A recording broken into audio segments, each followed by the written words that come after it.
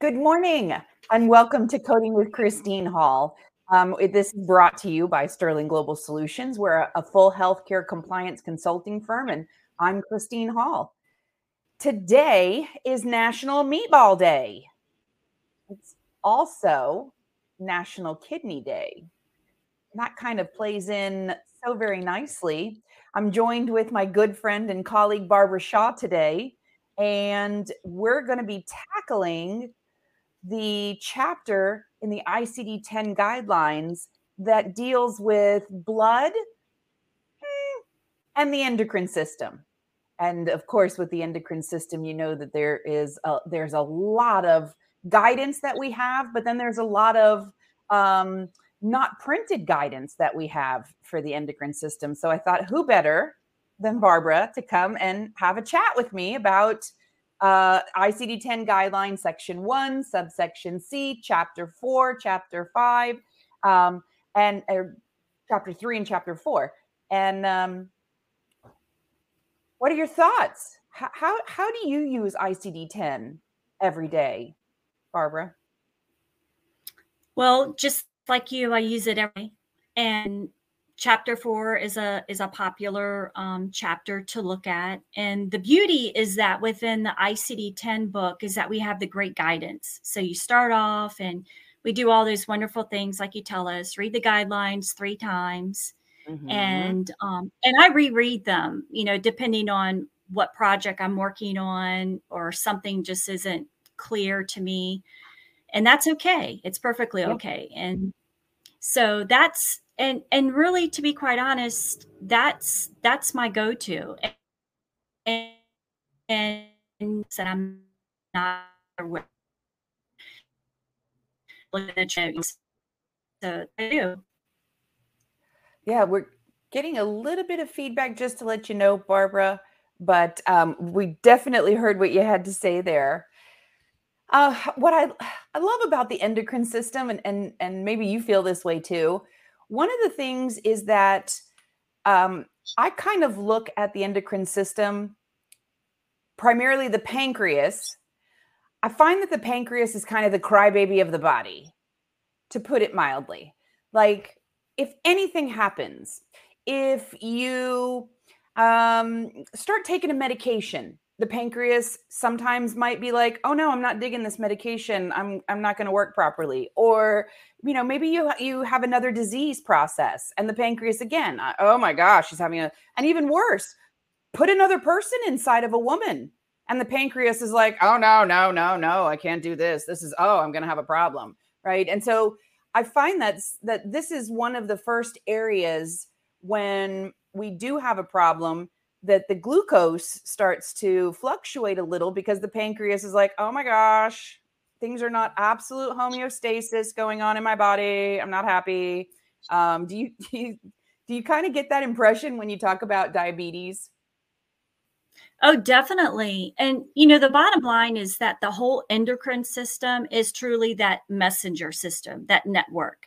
So when something isn't clicking, something's too high, something's too low, we have a problem. Houston, we have a problem. Mm-hmm. And I noticed that sometimes, again, because my perception is that the pancreas is that drama queen of the body. It has a tendency to rally its friends. And so when the pancreas isn't working, sometimes the thyroid says, well, maybe I should reevaluate myself. Am I putting out enough? Am I not putting out enough? Or our hormones, the ovaries and the testes, they also could be like, I'm not so sure if the pancreas is having a problem, should I be having a problem? And I find that the endocrine system, because it's that network like you're talking about, that oftentimes when the pancreas sends out that distress call, that some of the other organs, they also kind of, or vice versa, when any of the other organs, the thyroid or the testes or, the adrenals or anybody else is having a problem, that the pancreas is like, oh, I want to be involved in this little, problem party we're having here too. And we could see glucose secondary to some of those other conditions that are related to other organs in the endocrine system. Exactly. And And another thing with all of this too is as you read the chart documentation is pay attention to when these patients gain weight. It's not that we want to go to the bakery and have 5 pounds of peanut butter cookies instead of one for the week. Wait a minute, that's not normal, Barbara? No, Oh, the okay, week okay, of sorry.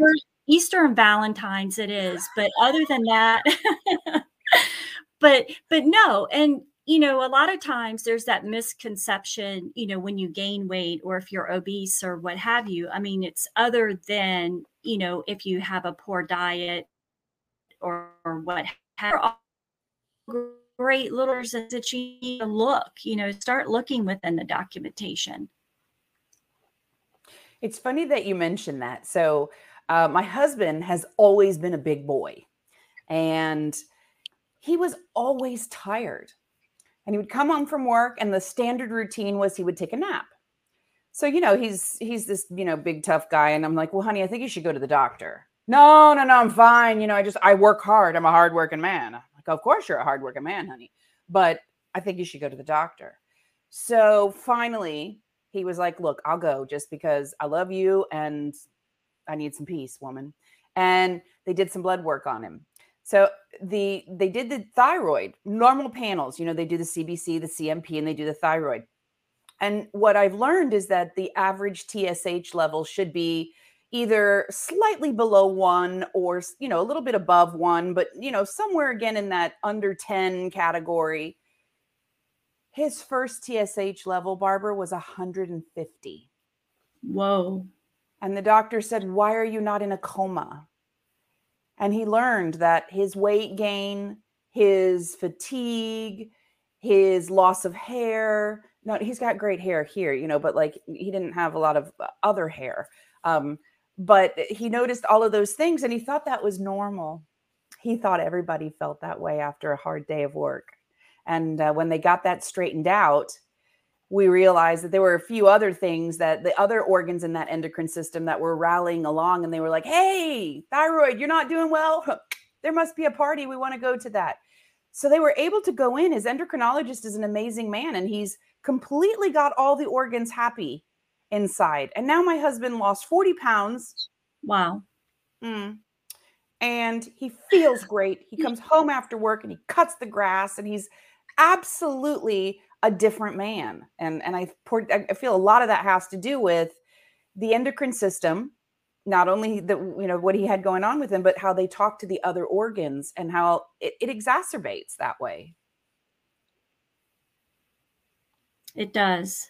It does. And, and the other thing is there's a condition called Hashimoto's thyroiditis where patients can have hyper and hypo. Yeah. And, and the crazy thing is I have that. And so you do too. Making sure we're twins. But no, it's so interesting, within the endocrine system, within the organs, and how important your levels are. It's just, it makes all the sense in the world. Once you start diving into it and understanding, and you wonder what some of these diseases are and understanding cortisol levels and all that good stuff. Absolutely. Now, the guidelines that we have. There's a lot of guidelines on how to code diabetes. Not a lot of guidelines for thyroid. Not a lot of guidelines out there for some of the other organs out there. So I wanted to really talk about those guidelines that we have, and then some of the other type of guidelines that we might see as a result of diabetes, like CKD. But first of all, I think it's important to note diabetes is such a horrible disease, and it really causes all kinds of complications in the eyes and the kidneys and the circulatory and the nervous system and your skin. It's just wreaks havoc on all the organ systems. And the other thing I wanted to share was the different types of diabetes. So it's important to know that type 1 diabetes, the pancreas doesn't work. It just doesn't work. It's just hanging out. it doesn't, it's not attention seeking because it doesn't work anymore. It's just not producing that insulin. Those patients require insulin.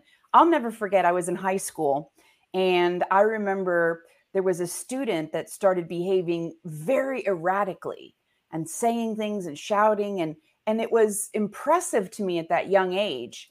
And what we found out later was that that patient, that person, that student was actually a type 1 diabetic who had never been diagnosed and had found themselves now in ketoacidosis.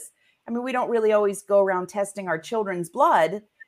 It's unless it's medically necessary. So this poor student that I went to school with, and how impressed I was of how it affected that student, being type 1 and never knowing and not having that treated. So knowing that that's, that they're not making any insulin there, where type 2, the pancreas is just tired and it's not producing enough. And there's things that we can do to encourage it. We can, go out, diet and exercise, to the bakery to buy those peanut butter. No, no, Barbara, not to the bakery. Okay. Diet and exercise. We have some medications that can help the pancreas do its job. And then of course, those are patients that need that extra insulin there. But I love that we've got that guideline, that very first guideline that says, what do you do when the doctor puts diabetes or just DM? Right? That guidance there. Right. Right. Because fortunately, the documentation a lot of the times is not complete. And so we're trying to tie it together and assign the correct diagnosis codes. And so it's great that within the guidelines that if the provider does not specify if it's type 1 or type 2, that when it says diabetes, you assign type 2. We don't get a lot of wiggle room in the guidelines. And when I see guidelines like that empower me as a coder to make a decision here, I have a default. I don't need to go chase my doctor down for every diabetic patient. Imagine that you're in an endocrine office and your doctor writes DM and you have to go on every single, that would be crazy, right? Couldn't do that. Yeah. Another thing that over the last few years that we've received is increased guidance on reporting those drugs that we use to help encourage the pancreas to do its job or to supplement the pancreas there. And we've received some really important guidance there in that realm. Right. And actually, it's always interesting. And I love when I audit or review endocrinologist notes because they're great. They're usually great coders.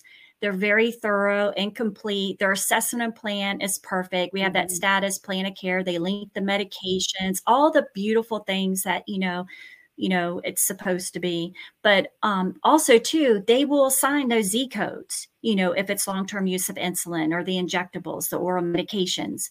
And so sometimes when I'm educating a physician, whether it be primary care or different specialist, and I'm trying to tell them about those long-term use codes, those Z codes, to use them, because as we all know, pretty soon, 1 year, we will have ICD-11 and then everything is going to come together. But the reporting that you can do with those Z codes are important, especially with utilization reports. Oh, absolutely. And the other thing that I think is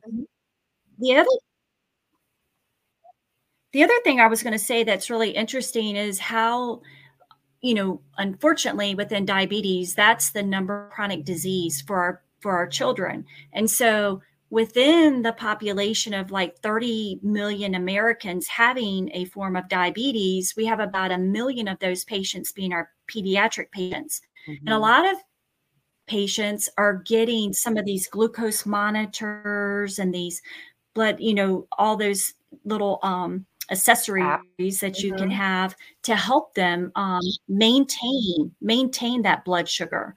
So, and within the guidelines, we also have the mechanical complications of those pumps, when there's underdosing and overdosing issues. And then within the guidelines, it tells us how to sequence the codes too, which is full. When I teach, I tell my students that, Barbara, when the minute that you hear complication, insulin pump, go straight to the guideline. Those codes are sequenced exactly the way they should be reported there for you, and they let you know what that final code should be. There's no guessing. You can't mess it up.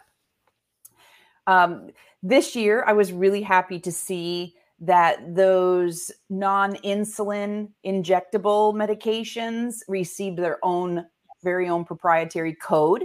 So congratulations, Trulicity, Ozempic. You now are Z79.85. You have your own official code there to report.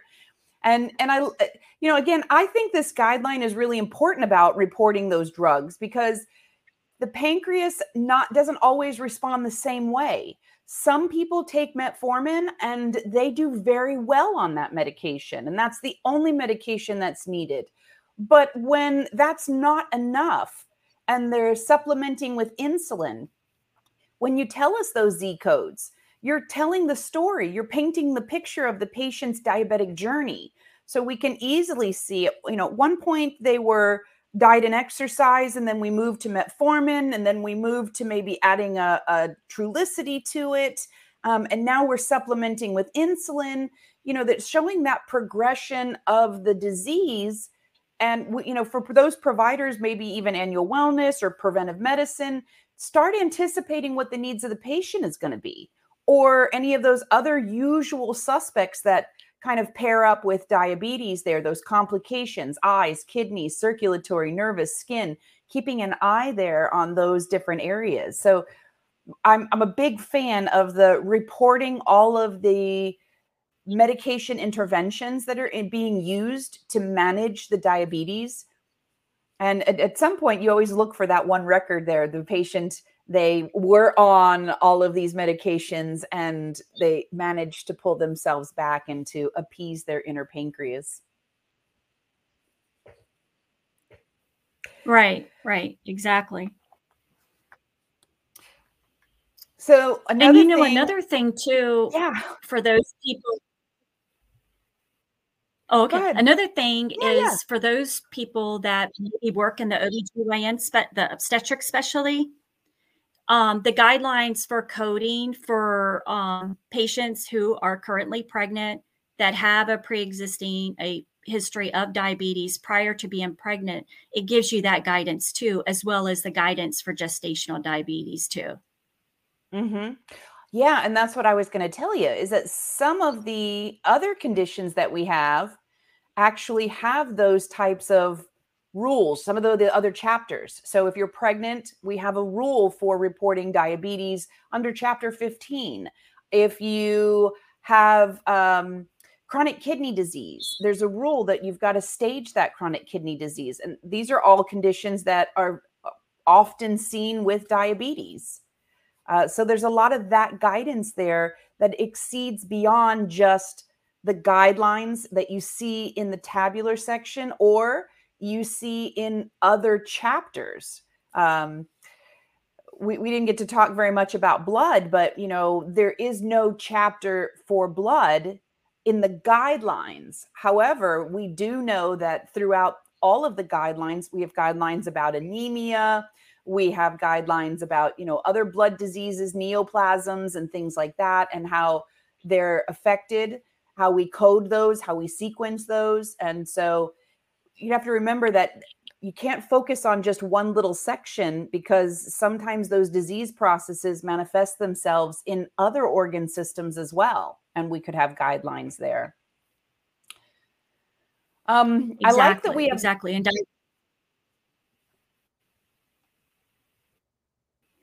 I worry about the manifestation of. You're breaking up just a little bit there, Barbara. I apologize.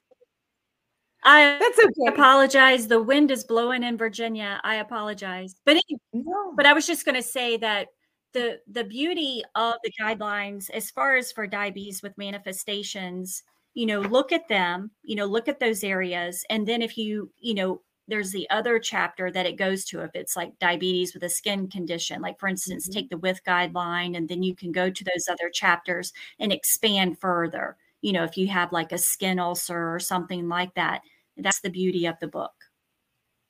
It is. It is. And I'm glad that you said that. I'm very glad that you said that because we also have guidance of reporting the correct diabetes based on what may have caused that diabetes. Again, sometimes it's just the pancreas being that drama queen, but they might be acting out. And I say this like the pancreas might be acting out, like I'm a pancreas therapist, right? No, I'm not a pancreas therapist, but your pancreas might be acting out because of an underlying condition like Cushing's disease or a drug you're Yes, taking, a steroid you're taking, and want to make sure that we use the specific code to represent that diabetes correctly.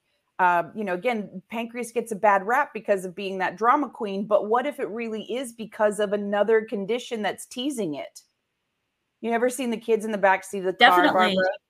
You're touching me. No, I'm not touching you. You're touching me. I feel like that pancreas is that child in the back seat of the car. He's gonna touch me. He's thinking about touching me. Look, it's over there. It's steroids gonna touch me, or it's Cushing's disease gonna touch me. Um, but we have a specific code to report that, so we really can report the behavior of the pancreas. Is it because of an underlying condition? Is it due to drugs? Is it due to the Yes, pregnancy? What's it really due to? Is it due to the fact that we had to remove it and it's gone? Right? right, right, right. That happens. Absolutely. When you're looking at when you're looking at some of these diseases and disorders like Cushing syndrome and such, Mhm. Google it and find out more information about it. Look within the chart note. Sometimes these patients get these tumors, all kinds of things can happen. Absolutely. I do And it that gives you every that year etiology of when the new ICD-10 guidelines come out. Not just the guidelines, when the new codes come out. So, like this year, we had 1,176 new Mhm. codes. Well, a lot of these codes, I don't know. I'm not a clinician, first of all, and you kind of become an expert in the specialties that you've had experience with. So, there were some other diseases that received codes this year, and I do that every year. I look up the meaning of the code. What is it? What's the disease process? What are the signs and symptoms? Because as a coder, that's very important to me. I don't want to accidentally code a sign or symptom that is directly related to that um, uh, definitive diagnosis there. So when you say that, I think that's awesome. It's the same advice I give. If you don't know it, Google it. Knowledge is power.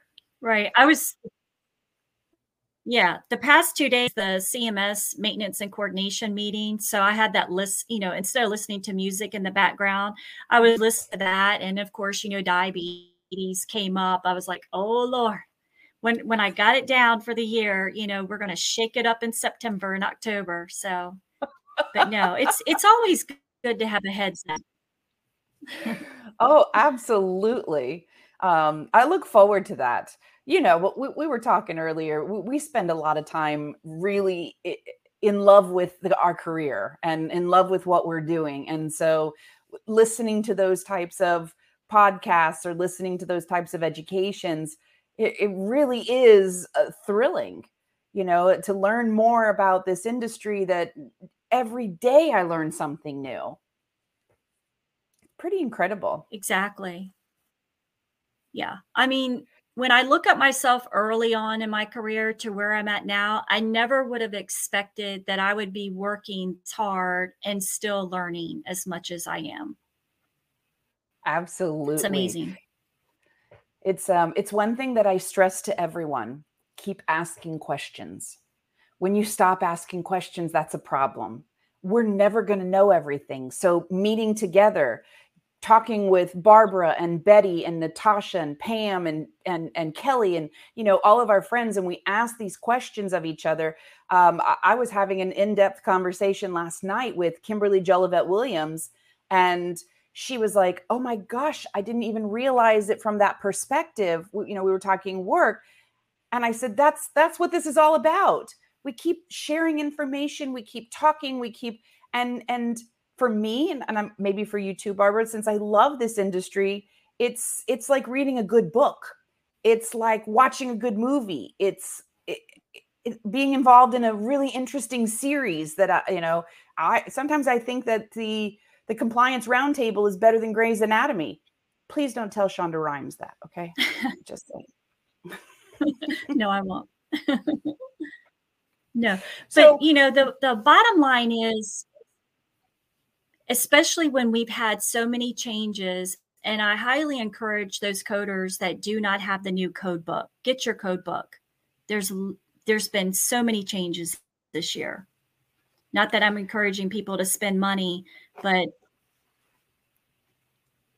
if nothing else, Barbara, I always tell everyone, once a year read the guidelines, and once a year take an education that includes your coding updates. You can't continue to be successful if you don't know what the changes are. And beyond ICD-10 changes, even in CPT this year, if you pan through your CPT book, it's loaded with green lettering. Green lettering means new information, new guidance, and it's not just code related, but guidance related.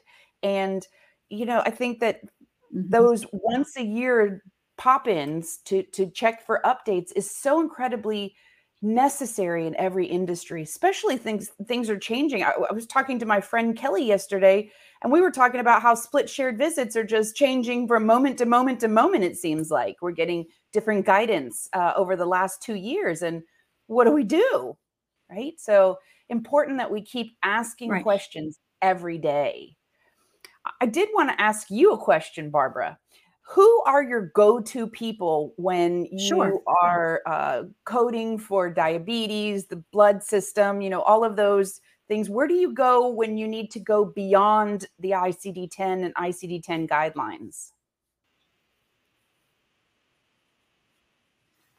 Well, of course, if I'm going to use authoritative stuff, well, I'm a coding clinic person and a CPT assistant person. So that's, and of course, Cherry Poe Bernard book is there. But I do have like my people in my circle, village. I have a great friend that I met at Duke University. We were there, and she knows everything. She's a nurse and she's this. And so I she's love those always friends. great. And then my manager, who's a doctor. Yeah, then my manager who's a doctor. So she can explain all the clinical relevance. So I have a great group of people that I can reach out to, but resources that, and I encourage everyone to tap into what helps you. And of course, I create a spreadsheet for like all my ICD-10 codes. And Mhm. so I have the descriptions, and then I link the clinical indicators and coding clinics to it. And I do that for CPT too. So That just is to help me. so smart. So smart. And I like the way that you use links. I use, being that I've been in this industry so long, we used to print everything. The problem with print is change.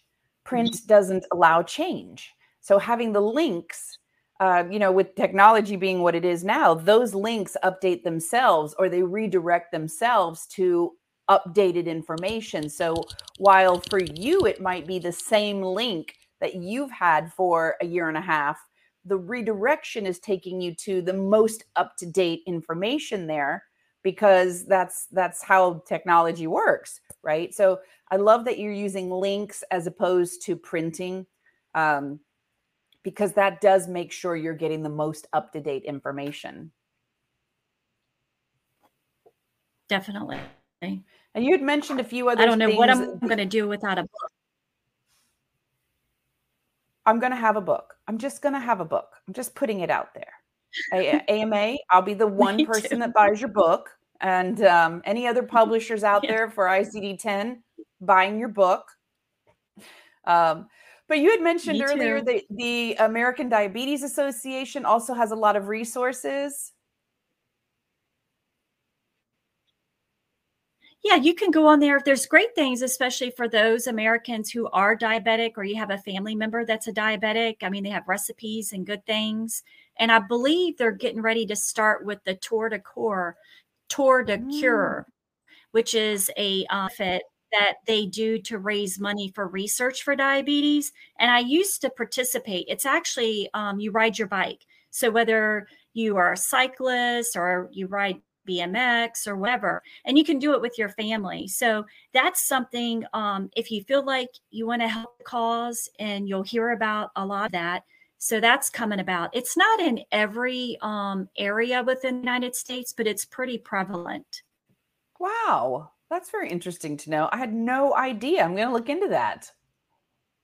Thanks. Yeah. You had mentioned. I had an Go ahead. office near a rheumatologist. I had an office one time that was near a rheumatologist's office. So I learned about that, I guess, about 10 years ago or so. That's incredible. That's incredible. I'm going to look into that. That would be a lot of fun. I'm always looking for something, activity to do that I can do with my family that would be a lot of fun. And we have bicycles. So we're still that family that has a few bikes. Okay, I'm not going to lie. They're buried in the garage.